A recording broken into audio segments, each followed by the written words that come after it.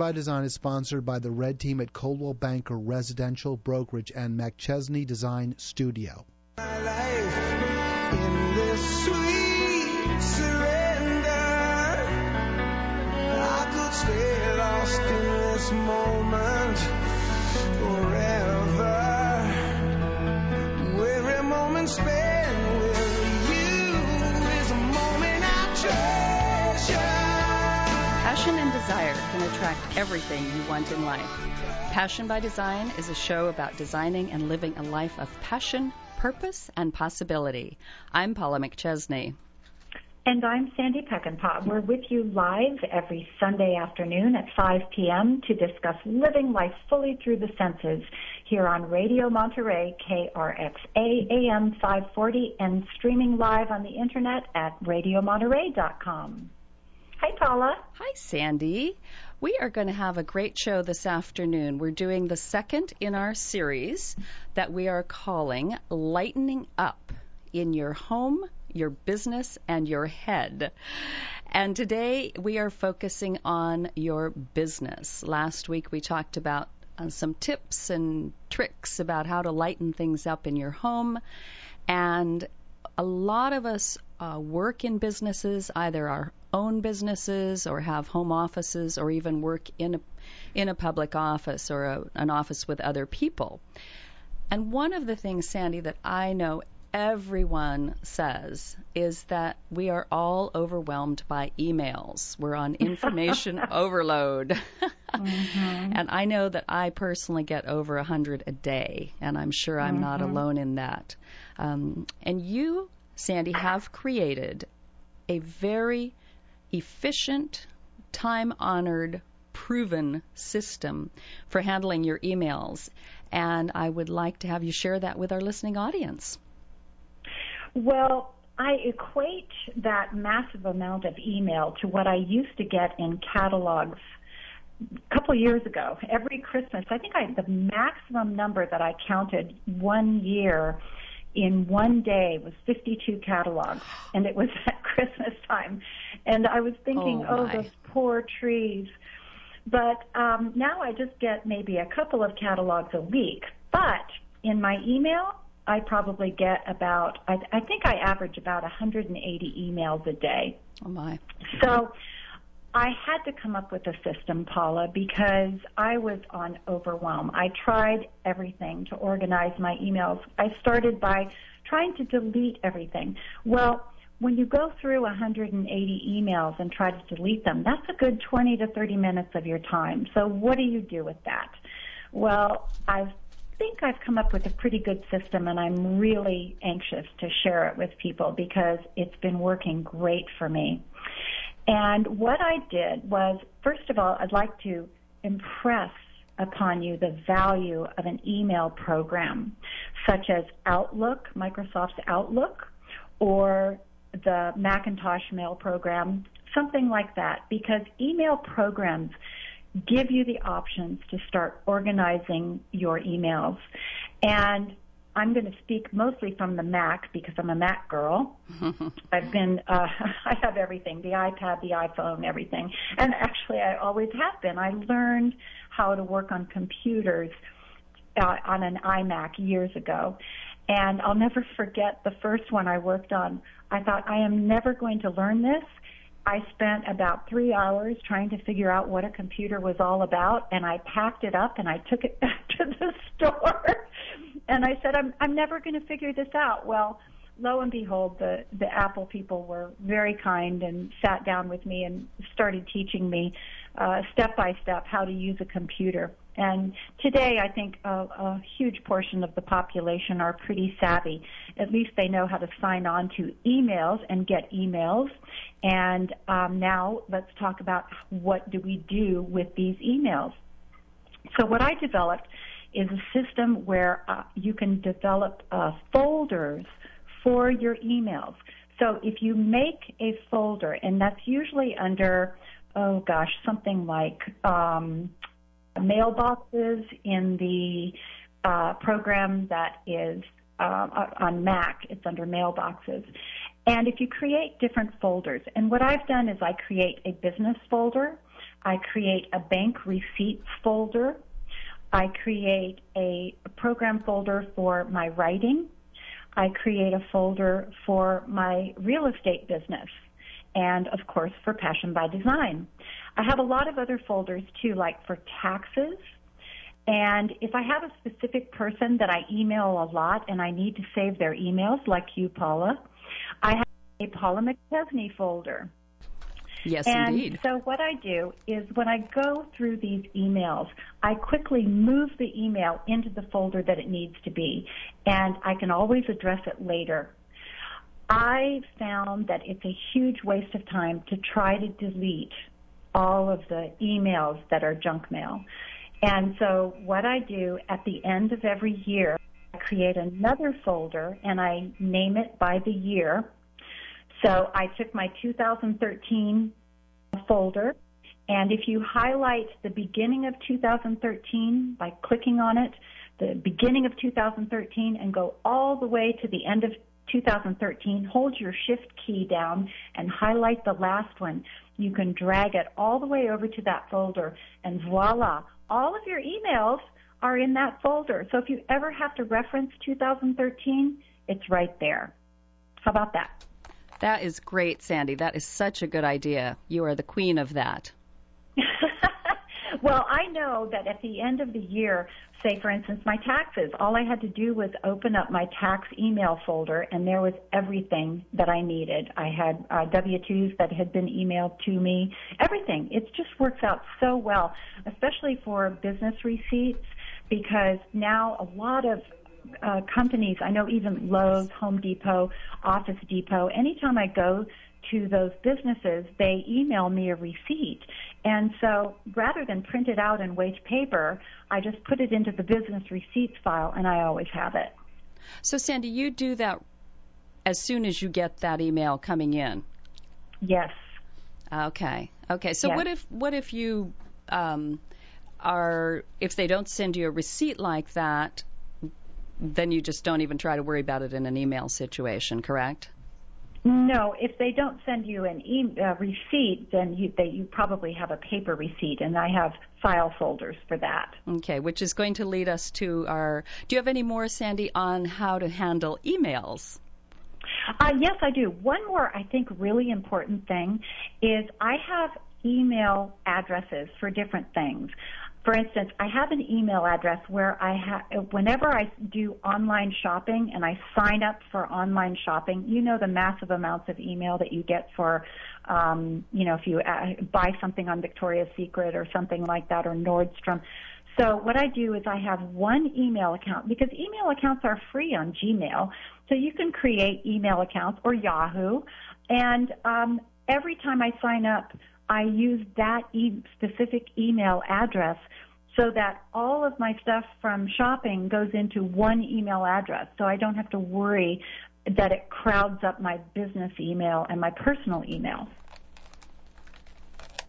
The other one that I do, Paula, is that if I have one where I like to sign up for different things people that I find interesting. You know, if I take seminars or online seminars, I have one email address for that too. Oh, that's a good idea. So that way all right, so I call it my spiritual email. And so that's what I use. Whenever I sign up for those, I give them my spiritual email address, and that way I know exactly where those emails are coming from and what they are. Those are great tips, Sandy. I know they're effective because I know how organized you are. So I know they work. Well, you talked about paper receipts and things that you don't get in email format. And that takes us to what we're calling our passion point number 2. That was passion point number 1 that Sandy shared about organizing your office on the computer on emails. And the second point is, what do we do with all that paper that comes in? And I got this tip from a very amazing, powerful, beloved CPA here in Monterey, California, named Leslie Brun. And Leslie leads women in wealth workshops and just is a truly, I would say, enlightened tax person, and I give a great shout out to her because I think she's very unique in that. And she's wonderful. We interviewed her on the show. She was one of our guests. Yeah, really, we need to get her back, but she's very busy right now. But she said the simplest bookkeeping system in the world, and it is called a box. And I started to laugh when I heard that. I thought, did I really hear that right? And the way it works is this. If you put everything in one place, you know where it is. Now, that sounds terribly simplistic, but it actually is very efficient. And I'll describe how I use Leslie's system. And because I'm a designer, I have to have everything look pretty. So my banker's box, and those are the big boxes that you get at Staples or an Office Supply, Office Depot, one of those. Don't try it with a shoebox because you'll just get frustrated. That's too small. But, of course, mine is covered with pretty paper, and you can do fabric or paper and a spray bottle of glue, and you've got it looking terrific very shortly. And the other piece of this very sophisticated organizing system is to have 12 colored pieces of paper, one for each month of the year. And as you can probably surmise, you write the name of the month on each colored piece of paper. So how this works is when things come in, first of all, you throw away the junk mail, and preferably if you can do it into a recycle.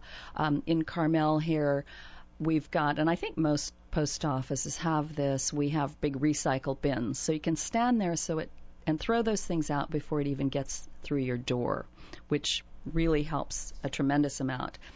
And then secondly, you take out any bills that need to be paid or any time-sensitive material. And I advise you to put a little folder in that box that says bills to be paid. And we're going to talk about that as our third point. But when you've got this box and the month passes, you put the next month colored paper on it, you know exactly where everything is. And it may take you a few minutes if you don't remember exactly the month, but I promise you it's a lot faster than if you have got, like I used to do, and true confessions here, I occasionally am still guilty of having some different piles around because I think I'm getting more organized. So that's really passion point number 2. Great idea. So our third point has to do with bill pay. So let's go on to that. Unless, Sandy, you have more to add on the second point. No, but one thing that I love to make things like that fun is I love your idea of colored paper, and I also love colored file folders. Those make me so happy. I know. There's a lot of joy and energy in color, and it's more than just a pretty thing. It's an energetic thing, and we're going to talk about that a little bit too in this bill pay.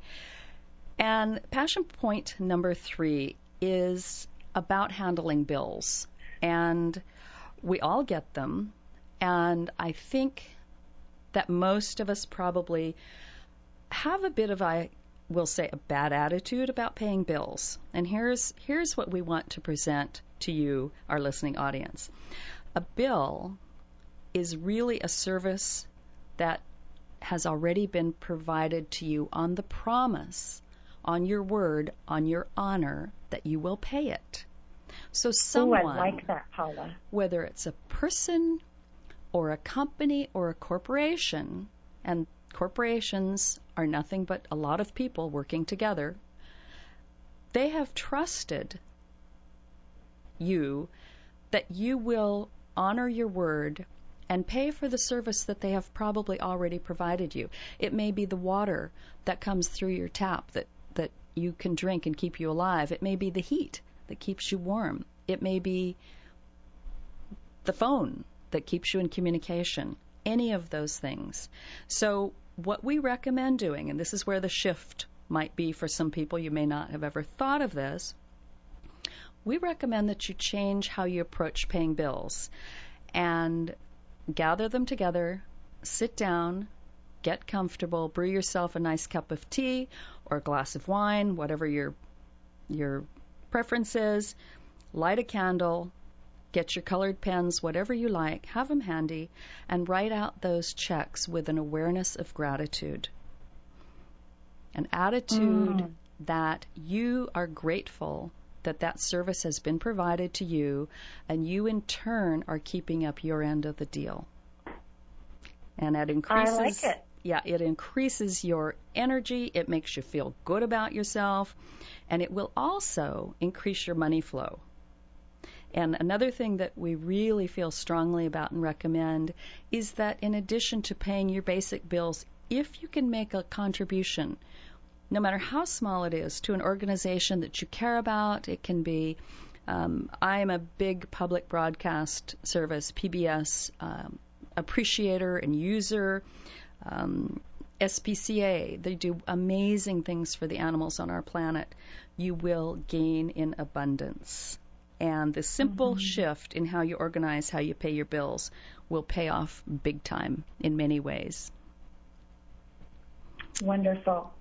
Well, you know, I started doing that too when I realized that when my bills come to me and they are on the kitchen counter, it's just a complete aggravation. So I immediately go through them, throw away what I don't need, and head to my office and put them in a hanging file box on my wall that has a slot for bills, and then I know that they're there, and I choose the time that I'm going to pay them. So it works out really well. Right, and then they're not bugging you and taking up your emotional energy, your what I call free rent in your head, when you see them sitting there nagging at you like this little voice saying, you should be paying me. Anyway, Sandy, that's also a great tip. We're going to take a short break. You're listening to Passion by Design here on Radio Monterey, KRXA AM 540, and streaming live on the internet at radiomonterey.com. Stay with us. We'll be right back. I wanna know what love is. I want you to show me. I wanna feel what love is. McChesney Design Studio is a full-service interior design firm specializing in interiors for your home or business that reflect your unique message and personal style. We are located in beautiful downtown Carmel, across from the post office. Call today for a complimentary consultation, 831-333-6261, or visit us on the web at mcchesneydesignstudio.com. Proud to be a sponsor of Passion by Design. Join me, Paula McChesney, and my co-host Sandy Peckinpah Sunday afternoon at 5 for our show Passion by Design, designing a life of passion, purpose, and possibility.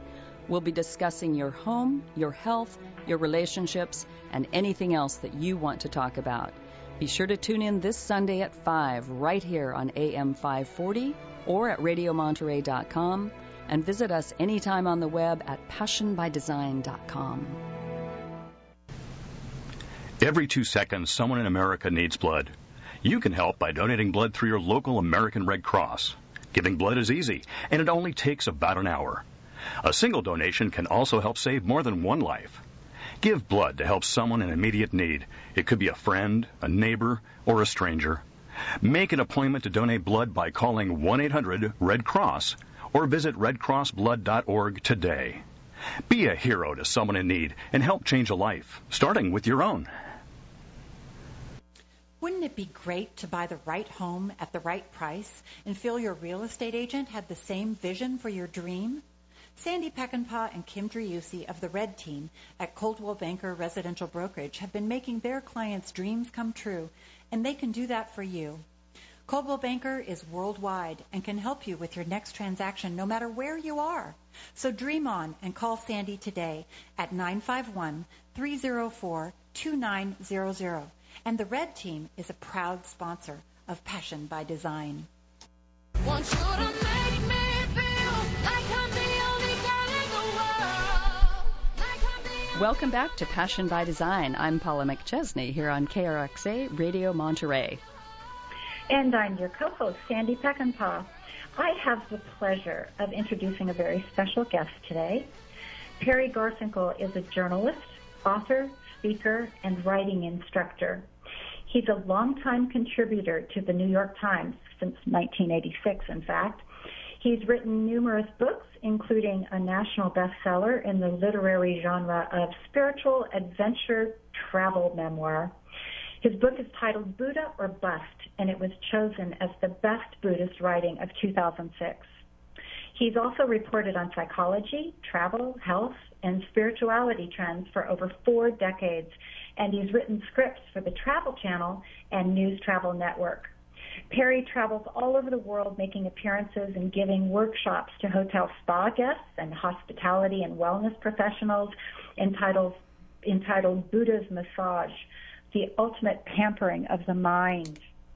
And my favorite thing about Perry is that he has admittedly been falling off and on the meditation cushion for 3 years now, 3 decades, I should say now. So welcome, Perry. Thank you very much for that introduction. Sandy and Paula, nice to meet you both.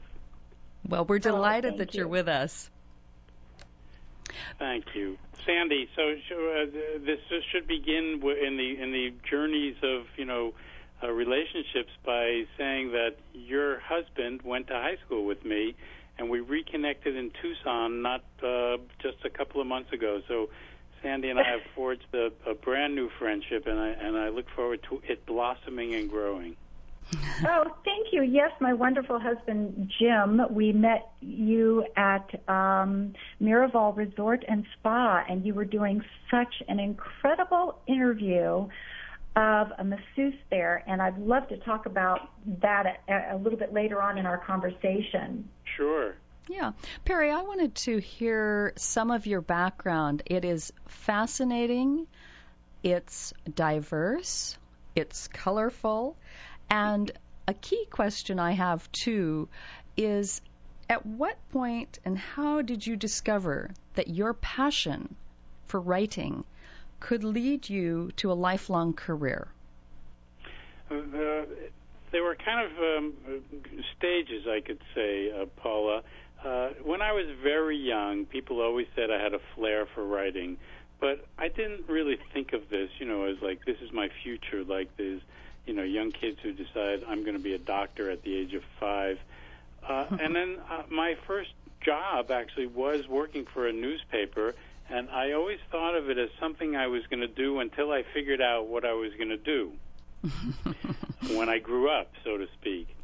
And it really it took me most of my 20s to kind of, struggle with and against this desire, which really comes from my need to communicate. I know I wrote an entrance, one of those college application essays, and it was all about the idea that why did I want to write? Why did I want a career in journalism at that point? It was because I felt I wanted to communicate something from me to others. And over the years, it's been reconfirmed that my basic understanding of the human nature is that we all suffer in certain similar ways.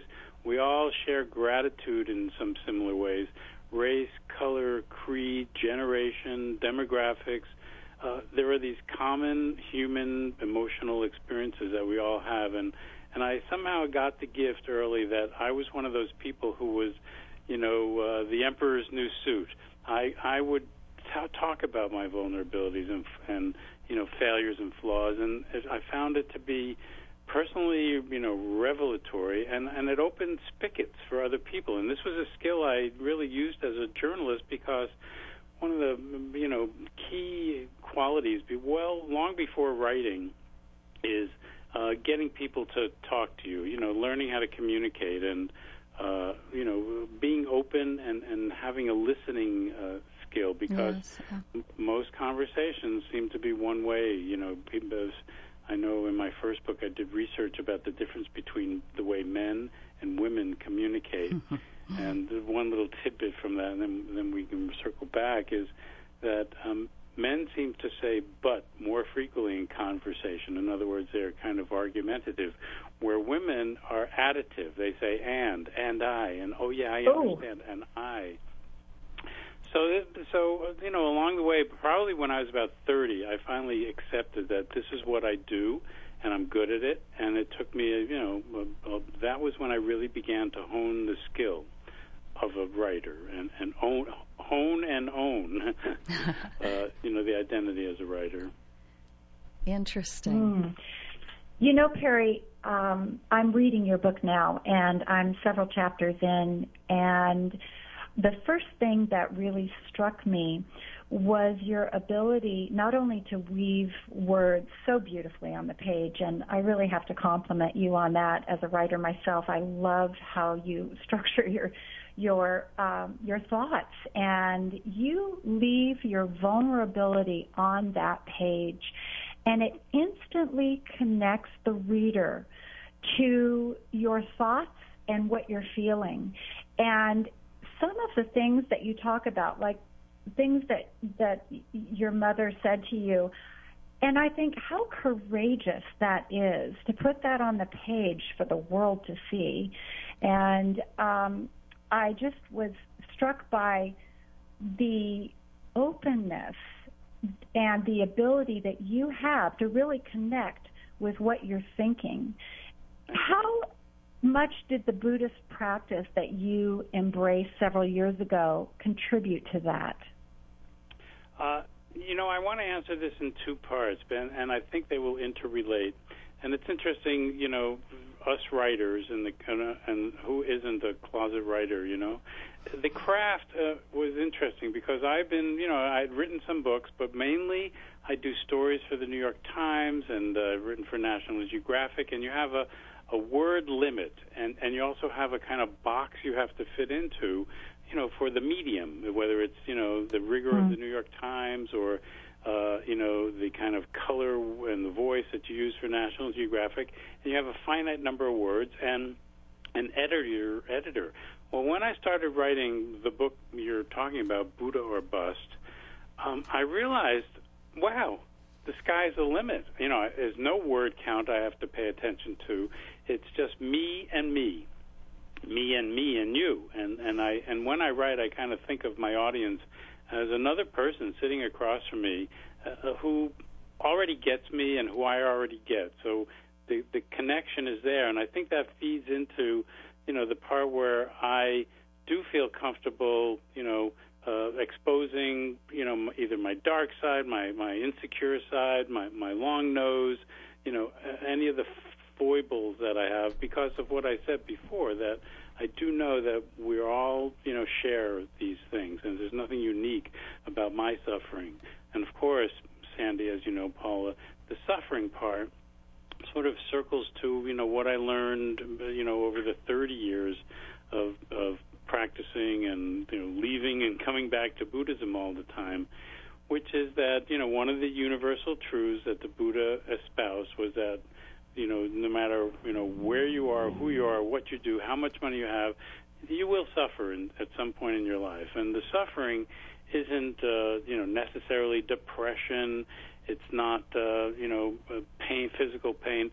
It's all of that. It's the, it's the hope of getting the job that you don't get, and then you get depressed, losing the love of your life. As Sandy, you certainly know about loss and grief, and it's the attachment to hoping things will turn out the way you want them to that ultimately can lead to some suffering. And so in my writing, I kind of, over the years, having done the rigorous thing where I write in the third person, the very journalistic approach, I felt like a plug had been opened, a faucet had been opened, and I was writing beautifully. And I'm very critical of my writing, but the first chapter I wrote, Sandy, was the chapter about going to meet and interview the Dalai Lama in India. Mm-hmm. And I thought, there's always that thing about two kinds of people, those who eat the cherry, in the beginning, and those who save the cherry for the end. And I'm usually the cherry at the end guy. But in this case, for that book, and the arduous journey I was about to undertake as the writer, and I'll, we can talk a little about what the book was about, but I decided I'm going to give myself a treat, and almost like that cherry became a carrot. And I knew that the the best chapter, the most profound experience I had of the interviews I did, probably was with His Holiness the Dalai Lama. So I decided I'm going to reward myself at the beginning of this very, difficult journey, and it turned out to be a chapter that was named the best Buddhist writing, the awards I've won, and that chapter has been excerpted in many places. So I kind of went off your question, but it certainly all revolves around. At this point, it's very, as you can tell, it's seamless. Where does the Buddhism leave off and the writer begin? It's all sort of interconnected to me now. Perry, what does it mean to you? And I love the quote, and I find it endearing and charming, but falling off the meditation, off and on the meditation cushion for 3 decades, what does that really mean to you? Very good question. There is an expression from which I, adapted that little line, which is an old Zen saying, fall off of the cushion 9 times, get on it 10.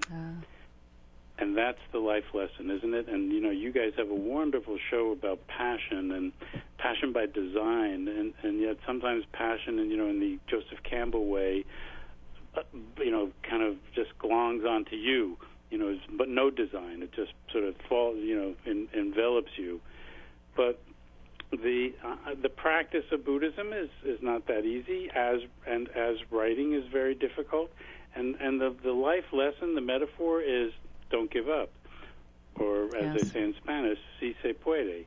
Yes, you can. If you fall off the horse, you get back on it, and that's exactly what it means in terms of my own practice. Last thing I'd say is, once the veil has been lifted, and you guys know what I mean, but that's a metaphorical veil. It's the experience of having seen that what we perceive as this life isn't all there is, and also the veil of the kind of ignorance of your own setbacks and your own obstacles, your own self-doubt. Once you see through to the other side, you can't shut that veil completely. So even when I'm not meditating, I have the consciousness that, there's meditation out there, and it's around me, and others in, monasteries in the Himalayas are meditating.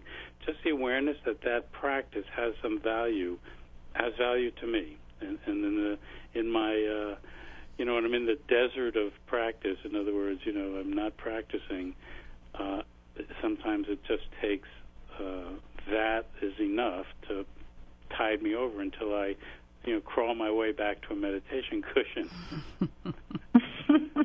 Get on the horse and ride it again. That's a very true statement. Once the veil has been lifted, you can never go back and have it be the way it was. It's as though you're transformed, like a butterfly. I guess that's why they use that analogy so often. But one of the things that I found really interesting in your book, and I think it's in chapter 2, when you decided to do this book and you got the assignment and you started to plan for the trip and create the expedition. And you say in chapter 2, I'm starting at a stack of the best biographies of the Buddha when I suddenly realized this expedition is impossible. What was that like? Did you say, oh my gosh, now I have to do this? What were your thoughts on that? Well, my thoughts were that, every creative project I have found, and so many creative people say this too, that you, at some point, you have, and you guys should weigh in, you have this vision. It sort of comes to you like almost spontaneously combusted in full form. Yes, that's it. The beginning of the film Adaptation, where Nicolas Cage sees like the whole arc of a story from the dinosaur age up to yesterday. These, the brilliance comes in a flash, and then you have to do the pedestrian work of piece by piece by piece, and logic sequence, yes. logic sequence, and tell a story well. And I think that was the part that overwhelmed me. Okay, I have the vision. Other people had, bought into my vision, but then the work. There's the inspiration, and that old saying. What is it about perspiration and inspiration? 90%, 10%, yes. So I remember my father's messages to me ring in my ear, and when I was a kid, the rap on me was I didn't finish things. Perry probably had ADD, and I was multitasking at the age of 4. And I had a little focus issue, I can admit. One of you guys had some true confessions earlier. The focus problem, and I think that those were the I can't do it, no puedo, I can't do it. But but you overcome that. You get back on the cushion again. It's exactly the same sort of story. That's Perry. Well, I should say, let me just say, friends, this book we're talking about was a journey around the world, which began for National Geographic magazine, and it appeared in the December 2005 or 6. It's 5 edition. It was a cover story of 24 international editions, and what I did was set out to travel around the world.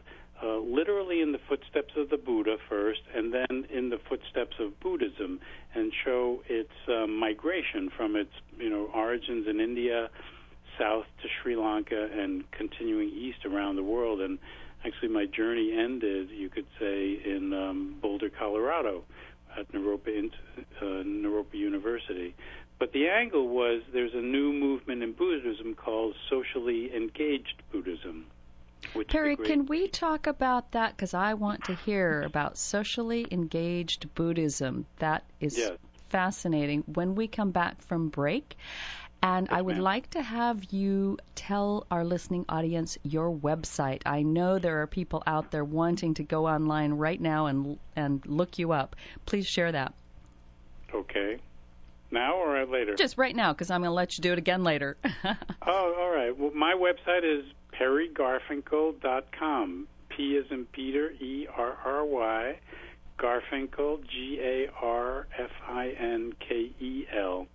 And all my books are there. I've written about 3 books and co-authored 4, and most of my New York Times stories. And the story I wrote for National Geographic that we're talking about is on that website too. Excellent. Well, I'm going to let you hold that thought, and we're going to go to a short break. We are on KRXA Radio Monterey, and you're listening to Passion by Design.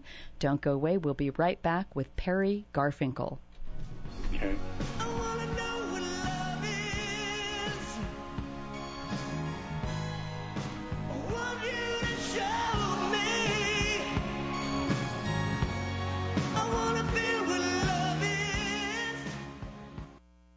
Wouldn't it be great to buy the right home at the right price and feel your real estate agent had the same vision for your dream?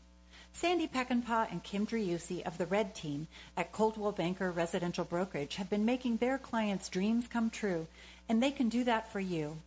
Coldwell Banker is worldwide and can help you with your next transaction no matter where you are. So dream on and call Sandy today at 951-304-2900. And the Red Team is a proud sponsor of Passion by Design. The Discerning Knows. I'm Bob Hirschon, and this is Science Update. Our sense of smell isn't nearly as sensitive as that of dogs, but according to Rockefeller University researcher Andreas Keller, we don't give our noses enough credit.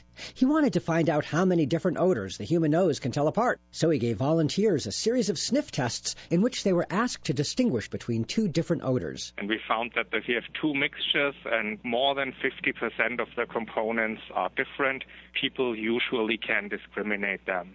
And then we did math to calculate how many mixtures are there that all differ from one another by 50% or more, and that number is 1 trillion. That might sound astronomically high, but Keller says we only encounter a small fraction of these in daily life.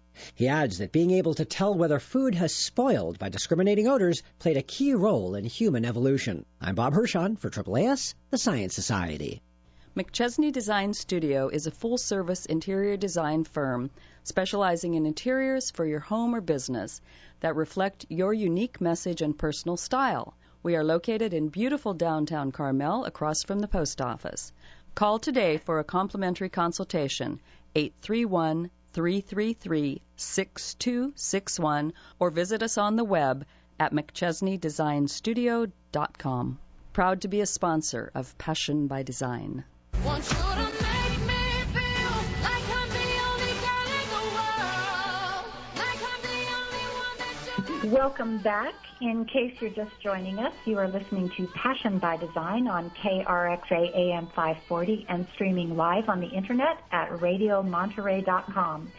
And we've been talking with Perry Garfinkel, a writer who has many facets of notable work. And he was leaving us with the thought that we're going to continue on a discussion of socially engaged Buddhism. Perry, continue with that conversation. What is socially engaged Buddhism? Socially engaged Buddhism was a phrase coined by the Vietnamese monk Thich Nhat Hanh, who has millions of followers around the world, and a great man who I also had the privilege to interview in the south of France.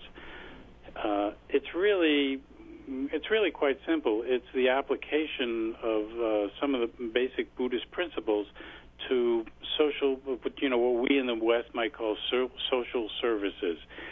So around the world, in Thailand, there are HIV clinics based on the basic Buddhist principles, which are, I could say in two words, are compassion and awareness. There's a Zen hospice in San Francisco that I actually volunteered at for a while and wrote about, and that actually was the beginning of my book and the National Geographic story. It turns out that there's a network, and a very intricately intertwined network of people doing good works, as the Christians might say in the Christian tradition, that are based on the, on these formative values of Buddhism. So there's senior communities, there's educational thrusts, there are teachers, some of the Vipassana tradition of meditation is applied to, there were police in Minneapolis who were trained to overcome their anger or, maintain control in stressful situations by learning the simple Buddhist practice of what we call Vipassana. This is social engagement, not just monks in monasteries and caves in the, the remote hills of the Himalayas. It's Buddhism in your living room, Buddhism in your therapy session, Buddhism in your family. And this is not the Buddhism of saffron robes and bald-headed monks. This is a more, non-denominational application of the basic principles that, drove the Buddha and that, are the basis of Buddhist practices around the world in every iteration. In the U.S., of course, let me just say, in the U.S. we have many, many examples in many places where you can plug in and participate and not have to shave your head and, not have to give up your worldly possessions and use the tools that, were provided a couple thousand years ago. It was a lovely assignment and a great gift for me to be able to show others, how to use some of these basic tools. I can imagine that was amazing, and it raises a question in my mind, and perhaps some of our listeners as well. I think personally that there is a very large, very powerful groundswell of spiritual awareness happening across the globe, and it's not, in my opinion, only in Buddhism. I think it's in many different aspects of spirituality. And I don't know, I guess my first question to you would be, what do you think about that, and any comment on that and how that relates to Buddhism, if you think that is indeed something that is going on? Well, yes, I do. And in fact, Paula, there was a story. I'll be writing a profile, a Q&A actually, that I'll be doing for the New York Times with a gentleman at Stanford who is head of a program called Spiritual Care.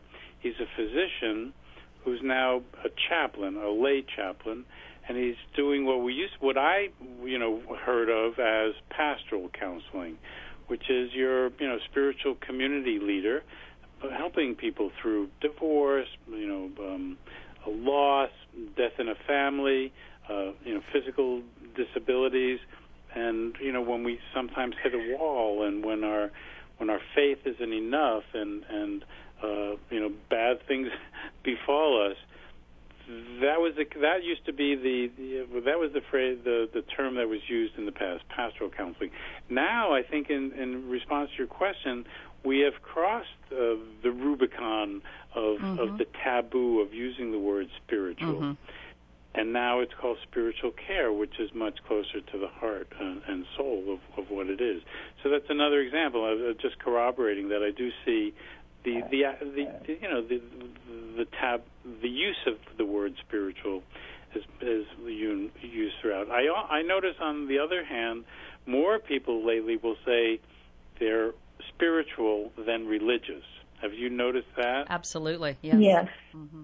And I think it's a sort of it's a good thing. I think we're kind of taking religion out of the institutions in which maybe they have become encrusted, and seeing things on a much more I want to say a global plane, but I really mean something more like that, more than like a cosmic plane, where the forces are. I'm sorry. In my opinion, religion can offer a nice framework for people to practice their spirituality if that's how they choose to practice.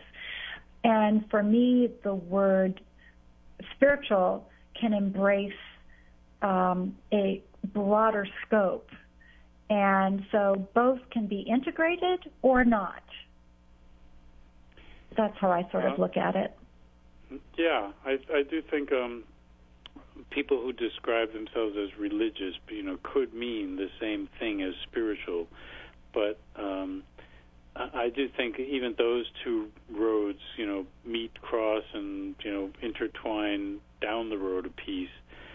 But I think words. Because I'm a wordsmith, I sit and look at words for a long time. And each word carries a lot of emotional baggage, a lot of history, and there are people who may shy away from the use of the word religion because they had either limiting experiences or it set them apart in a different way. Where spiritual seems more embracing. One of the interesting differences I've found between Buddhist practice and the Judeo-Christian traditions in which I grew up as well is that it seemed like some of these the Western religions are exclusive, and the Buddhism seems to be inclusive.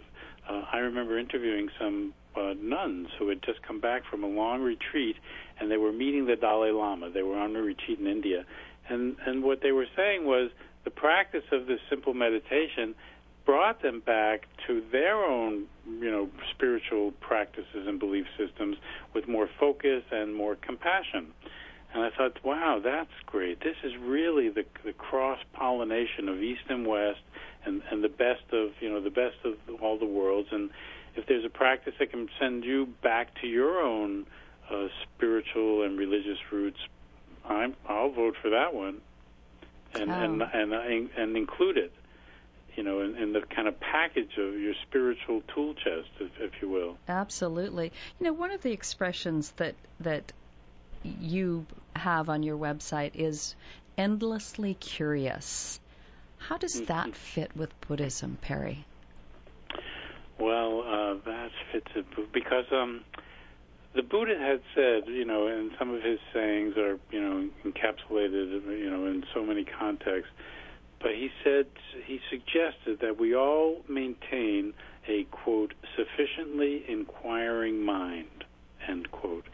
Never to accept somebody else's, word world is. He said, base your opinion on your own personal experience. So I think that endlessly curious was something innate in me, and it's why I became a very good journalist and a good Buddhist, if you will, because I have that inquiring mind that right. I want to know why and how, and I wasn't the kid who took the clock apart, but I was the kid who kind of deconstructed what was happening socially, psychologically. What makes her tick, what motivates her. So that's a part of the beautiful. Perry, we've got just a few minutes left. Will you remind listeners of your website and your book and how they can get in touch with you, or if you have anything coming up that they should know about? I've just got about 1 minute left. Okay, I'd be glad to. My website is perrygarfinkel.com. If you Google my name, Perry Garfinkel, you get millions of ways to find me. My email, and I'd be glad to hear from your listeners, my email is encrypted in my website on even the home page, because of the way hacking is, put the actual email in there. But if you go to the home page, you'll see how to find my email. And my book still sells, and I would love people to read it. You can get it on Amazon. It's called Buddha or Bust, and the subtitle is In Search of Truth, Meaning, Happiness, and the Man Who Found Them All.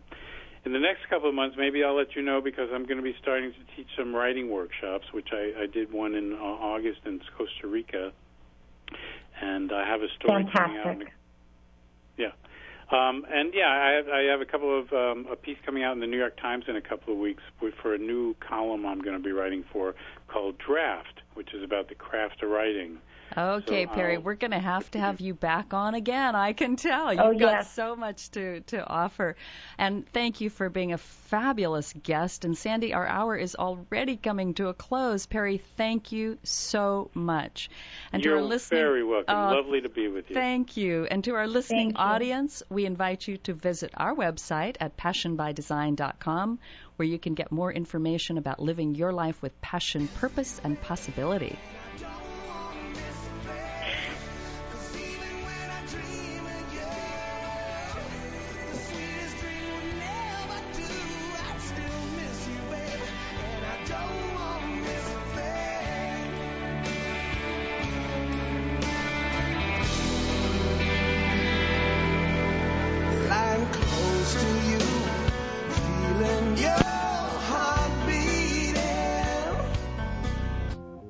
Hi, this is Peter Casey, your new and pre-owned automobile consultant at Butts Cadillac Chevrolet in the Seaside Auto Center.